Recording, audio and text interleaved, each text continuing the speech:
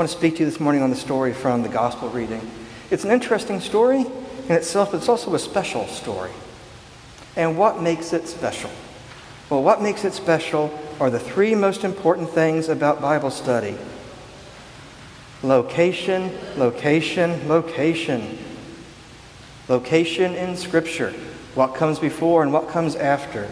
Location in time, the general time frame question. And then location in place, knowing about the culture, society, the legal, economic status of the world around the passage. But the most important and the easiest is Scripture, what comes before and what comes after. On Thursday, the Northeast Deanery met, and Bishop Neal told us that just when you feel that if you say it one more time, you'll fall into some kind of catatonic coma from the pure boredness of saying it over and over again, go ahead and say it. And then the next time you say it, it will sink into the DNA of the congregation. I think maybe it's starting to sink into the DNA of the congregation. Location, location, location. And the easiest one is location in Scripture. John chapter 21, what comes before John chapter 21? John chapter 20. And John chapter 20 ends with these two verses. Now Jesus did many other signs in the presence of the disciples, which are not written in this book. But these are written so that you may believe that Jesus is the Christ, the Son of God, that by believing you may have life in his name. And then we have John chapter 21. Oh wait, there's one more story. I got to tell you one more story. I've only selected a few stories, but these are the ones I've selected. But wait, there's one more. That's what tells you that it's a special story. The early church fathers, notice what Eddie pointed out last week, that chapter 21 seems to be an appendage to the gospel. And they explained it this way. This is what the early church fathers said. They compared what John is doing here to Luke. And they said Luke's gospel, think about Luke's gospel is about what Jesus did. John's gospel is about who Jesus is. You see the distinction? The point of Luke is to say this is what Jesus did. And in fact, that's what Luke says in Luke chapter 1. This is an account of the things that happened among us. And John is telling us who Jesus is. In fact, that's what I just read. These are written so that you may believe that Jesus is the Christ. So Luke is telling us what Jesus did. John is telling us who Jesus is. And then we have the sequel. In Acts, Luke tells us what the church did. And in John chapter 21, we're told what the church is. Acts tells us what the church did. John chapter 21 is a picture of what the church is. Now, at first that might sound kind of hokey. But the more you think about it, it kind of makes sense. And maybe those old guys knew what they were talking about back then. That what we're reading when we read John chapter 21 is a picture of what the church is.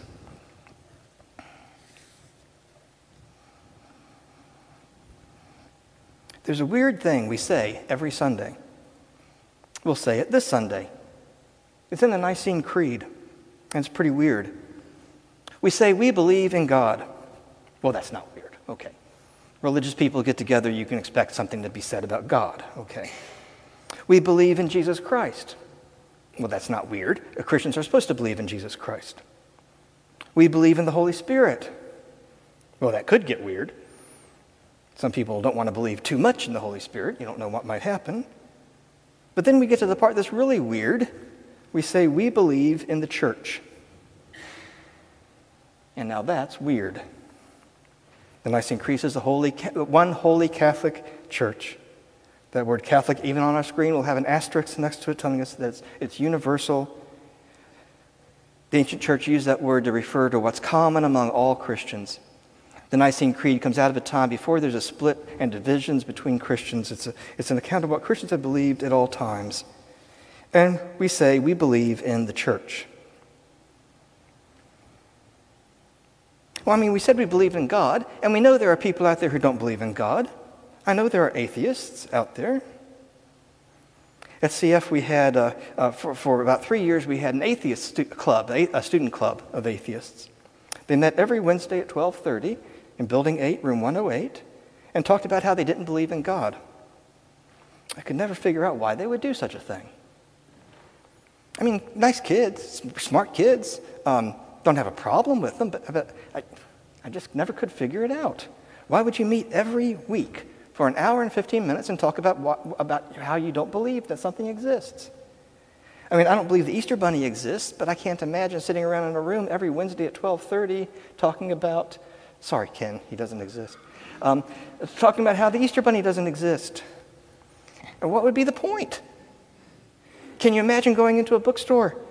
We'll just stop there. Can you imagine going into a bookstore? Can you imagine going into a bookstore and there's a section called Spirituality, and there's a book, The Easter Bunny Delusions, and it's 250 pages, and you pull it off, and line by line by line, the scholar has shown the arguments about why the Easter Bunny doesn't exist. And you say, wow, this is a really interesting book. I've got to get all my friends to read this.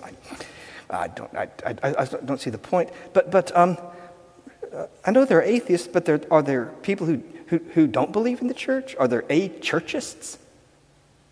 People who say the church doesn't exist? Obviously, that word believe is being used in two different senses here. We say we believe in God, we believe in Jesus, we believe in God the Father, we believe in Jesus, we believe in the Holy Spirit, and we believe in the church. That word believe just isn't an intellectual recognition of existence, but it implies trust and confidence and faith and hope. We put our trust in the church. We put our confidence in the church. We put our faith in the church. We put our hope in the church. Nobody's laughing? Don't you go to the same church as I go to? We put our trust in the church, our confidence in the church, hope in the church, faith in the church. But when you put it that way, there are lots of people who don't believe in the church. The Pew Foundation released, I guess about 2.5 weeks ago, its social science study of religion in America. Pew Foundation is a big bunch of money, and they have a component that studies religion. And this year, the number of people who said their religion was none, N-O-N-E, none, reached 23%. And that number goes up every year that the survey is released. And it's in all the headlines, and everybody on the TV and the newspapers think it's a great thing because they think that means that religion is dying out in America. But when you dig down into the numbers, by far most people who say they have none, their religion is none, believe in God. More than half believe that Jesus is a way to salvation. I'm not saying that's adequate, but it's a good start. More than half believe that the Bible contains divine wisdom. I'm not saying that's adequate, but that's a good start. What does that mean? It means that these people who say their religion is none actually are religious people. They just don't want anything to do with the church. And you don't have to walk very far in Gainesville to find someone who'll say, I'm spiritual, but I'm not religious. Have you met those people? Good people sometimes. I'm spiritual, but I'm not religious. What do they mean? They say, well, I believe in God and stuff, but I want nothing to do with the church. I want nothing to do with the church. Something interesting about belief in the church is that belief in the church is not helped by more exposure to it. I mean, when you recognize God and you start to think about God, the more you think about God, the more you experience God, the greater your faith in God grows. When you meet Jesus and say, I'm going to walk beside and behind him, I'm going to follow him wherever he goes, the more you walk with Jesus, the more your faith grows. The more you try to live in the guidance of the Holy Spirit, the more your faith and trust and confidence in the Holy Spirit grows. But the more time you spend around church, the less you want to believe in it. Because the church is a mess. And it's always been that way. Every once in a while I hear somebody say, I just wish we could get back to the early church where there weren't so many divisions. And I say, have you read the New Testament? There are divisions all over the place. Luke hints at that in our Acts reading this morning. Luke hints at a huge split in the church, which was so recent to him, it was painful for him to talk about it. He doesn't address it directly, but he addresses it indirectly all the time, all over the place. Paul is on the road to Damascus. He's driven a group of believers called the Way out of Jerusalem. They've scattered, and now he's going to Damascus to hunt down those Christians. Meanwhile, the apostles are sitting back in Jerusalem. Paul isn't bothered about them at all. The apostles are saying Jesus was the Messiah, and Paul says, well, we can talk about that at synagogue. There's another group of Christians, Stephen, Philip, those who are called deacons in Acts chapter 6, who are saying Jesus is the Messiah of everybody. It's that group who are going to Samaria and telling the Samaritans, Jesus is your Messiah too. Philip is the guy who meets an Ethiopian eunuch and says, Jesus is your Messiah too. And that's what the split is. And it's going to have to take Cornelius and Peter, and Father Alex preached about that 3 weeks ago, to get the apostles on the same team with that other group. That's a deep division. Is Jesus Jesus of everybody or Jesus of the Jewish people? That's a big split. It was 3 or 4 years in the lasting. It's been like that from the beginning.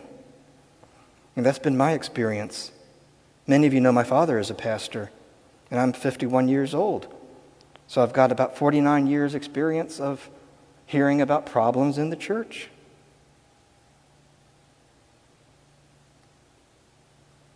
I have memories of sitting in the hallway surreptitiously listening to my father on the phone with somebody talking about church problems. Was I supposed to say that, Sam? You did that? No, she never did that. Church is full of problems. Yet I still believe in the church. And John chapter 21 tells me why. The first thing was the church to do. The church is to be about fishing for people. Jesus is concerned about fishing from the moment he meets the disciples. Why? Because a group of disciples were fishermen. And when he called them, he used the language of their work to call them to the God's kingdom. He walks by one day, he sees them, he says, hey, you guys catch fish? I'll teach you how to fish for people. Jesus cares about our jobs. Jesus cares about our vocation. In fact, that word vocation means calling. We pray in our prayers of the people, for people who labor for our common good, that their work will reflect God's kingdom. Jesus comes to the disciples in their work as fishermen. And Jesus' first call to them is, I will make you fishers of men. He connects their call to be fishermen to the kingdom of God. He connects their call to work as fishermen to their call to work in the kingdom of God. There's something about fishing which is like the kingdom of God. Now, it is a bit of a stretch, and the analogy won't bear much weight. After all, the work of being a fisherman is aimed at killing fish and making a profit from selling their corpses. That's not what Jesus had in mind. But something about their work reflects their call to the kingdom. Imagine, just imagine, and I want you to, imagine if Jesus' first group of disciples had been his fellow carpenters. And he shows up at the worksite one day and he watches them for a minute and he says, we carpenters, we already know how to frame doors. I'm going to show you how to build a door to bring people into the kingdom of God. Or what if Jesus' first disciples were lawyers? And Jesus said, you like to study the law? I'm going to tell you what the law points to. The law points to a lawgiver. What would Jesus' call be to the disciples if the disciples were a group of customer service managers at Publix? Think about it. What would it be? Take the time and imagine that. Use the language of the job. What would God's call the kingdom be to a retired teacher? Or a painter? In both senses. An artistic painter? A house painter? What if Jesus' disciples were stay-at-home moms? What kind of wording would Jesus use to issue that call? Or if they were roofers, like we had out here fixing our roof? Or this one's interesting. What if Jesus' first group of disciples were pastors? Or what if the disciples were unemployed?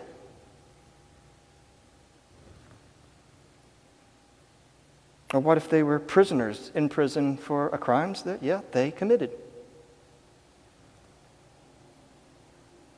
Or what if Jesus' group of disciples were slaves in a brick kiln in India? What would the language of the job be to call them into the kingdom? And then what would God's call to you look like in the words of the language of your job and what you do? Because something about your work reflects something about the kingdom of God and your call to build it. But there's even more going on here than that. As important, I think, as that is, there's even more. The ancient world is a symbolic world. Maybe it's more symbolic than the world we live in, or maybe just because we live in the world, we don't see all the symbols, but they interact with us unconsciously. But in the ancient world, water is scary. And in the ancient Mediterranean world, at least, water is scary. It's not scary to everybody, but the further you are away from the water, the scarier the water is. And remember, the ancient Hebrew people are a desert people, and the sea is scary. Here's this little nautical ditty. Join in when you recognize the song. I am a Jewish sailor and I sail the seven seas. My ship is fitted with the best. You don't know that song? It doesn't exist. There aren't any songs about great heroic Jewish sailors. There are no songs like that. We read today about the Sea of Galilee. The Sea of Galilee. It's smaller than Orange Lake. 2 Jewish guys in the Bible go sailing. Jonah and Paul. Jonah ends up in a whale's belly. Paul ends up in a shipwreck. Now I'm having fun with that idea, but there's a serious level too. What happens in Genesis 1 right at the start? The Spirit of God moves on the face of the water. And then what happens? Out of the water comes order. Or think about what Job has to say about the ocean. It's a scary place. It's full of sea monsters, leviathans. Or how many times do the Psalms talk about the depths? We're trapped in the depths. It's chaotic. What does it mean to be fishers of men? Well, I think if you ask most Christians, what does it mean to be fishers of men? They would say something like, well, that means we tell people about Jesus and they get saved. We make converts. Well, okay, good. Yeah. But think about it a little bit. What happens to fish when you catch them? They move from one realm to another. They move from one world to another. In the symbolic world, they move from chaos to structure. Or how Paul put it, to move from the kingdom of darkness to the kingdom of light. And to catch fish, you have to have a different place to take them to. And that's what the church is. Think of the church as an alternative community, an alternative city within the city, an alternative county within the county. Jesus talked about believers being in the world but not of the world. Think of the city, the church, as in the city of Gainesville but not of the city of Gainesville. Think about the city of Gainesville and the church in Gainesville. By which I mean not just individual parishes, but all the churches together, the church in Gainesville. What should it look like? Well, first, it should look like Gainesville. Not that every individual parish needs to be split up into demographic groups that exactly match the demographics of Gainesville, but that together there's a place for everybody to fit. That's big. And how would the church interact with the city as an alternative city? Because we live in a place of generosity. Gainesville tends to be a generous place. But it's not generous in the way that the church was generous in Acts. As you read the book of Acts, you don't read a lot about people giving other people money. What you hear is sharing with people. And that's a different attitude. That's a different mindset. Think about Grace Marketplace. People in the city of Gainesville drive past Grace Marketplace and say, oh, what's that? They go home and Google it, and they read about outreach to the homeless and all the things that go on at Grace Marketplace. And the people in the city of Gainesville say, many of them say, I think that's great. I'm going to go to PayPal and send them $50, $100. And that's good. I'm not saying that's bad. I'm saying that's good. But the church, people in the church see Great Marketplace, and they say, let's go there Saturday afternoon after church and meet some people, talk to people. Or adult education programs, getting people through GED programs. People in the city of Gainesville read about adults who need to get GEDs so they can break through into the workforce. And they say, that's great. I'm going to write a letter to my county commissioner and say, I think their budget needs to be increased. People in the church of Gainesville read about adult education programs, and they say, hey, I was good in math. I could tutor a math class. They say, I could sit in a reading circle with some students and help them learn to read more smoothly and to remember what they read and to understand what they read. I can do that. I can tutor a history class. Or think about an approach to public policy issues. Maybe someone notices that the public schools in Alachua County and in Marion County where I live, that they have a maintenance problem. People in the city of Gainesville begin talking about it. And people in the city of Gainesville say, well, we're a virtuous city. And we, the virtuous majority, say that there should be a 1 penny sales tax increase to pay to maintain our public schools because we love our children. And if someone should dare to say, well, I think we need to maintain the schools too, but do we really need to raise taxes? Why don't we cut the budget somewhere else? The virtuous majority grabs them by the collar and says, look, buddy, you're going to pay your taxes. You don't pay your taxes, you go to jail. You go to jail, you lose your job. You lose your job, your family's out on the street. Are you going to pay your taxes or not? And the minority says, okay, man, I'll pay the tax, man. Don't put me in jail. And the virtuous majority says, I thought you would see things our way. Have you noticed the majority is always virtuous when you're in it?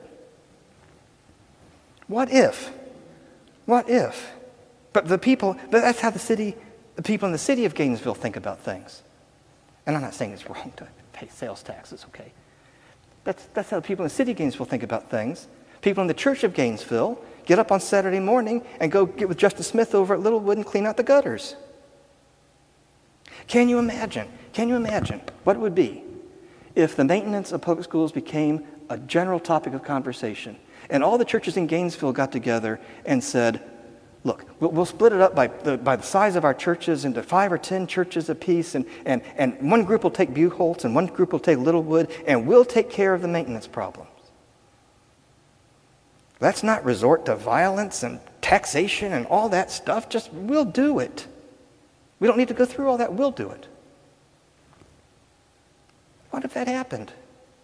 What if a picture of tackling a public policy issue as a church instead of a city, how would that change the way the city perceives the church? I'm not saying it's wrong to activate for sales taxes or something. I'm saying it's a difference in approach. You understand what I'm saying? It's a difference in approach. What if we approached public policy issues as a church instead of a city? I mean, just think about it. I mean, the church is a new realm. It's a new world. It's a new kingdom. Jesus said the kingdom of God is here. It's time for God to be king. What would it be like if there was an alternative city in Gainesville where God was the king? Well, fishing means bringing people into the kingdom. But notice some interesting things about this story. John, the beloved disciple, when they hit the jackpot and catch all those fish, John says, it is the Lord. Why does John know that it's the Lord? Because John had seen almost exactly the same thing happen before in a story in Luke 5. In that story, Jesus is teaching, and all the people are crowding up on him, so he gets in the boat, and they pull away from the shore, and Jesus teaches from the boat, and then they take off to the other side of the lake. And the Sea of Galilee. While they sail across the Sea of Galilee, then they decide to go fishing, and all night long they fish on one side of the boat, they don't catch anything, and Jesus says, put the net out on the other side of the boat, and they catch a whole bunch of fish. And when John saw that, he said, I remember when that happened before. That's Jesus. But notice, the first time it happened, Jesus was in the boat. But this time, Jesus is away.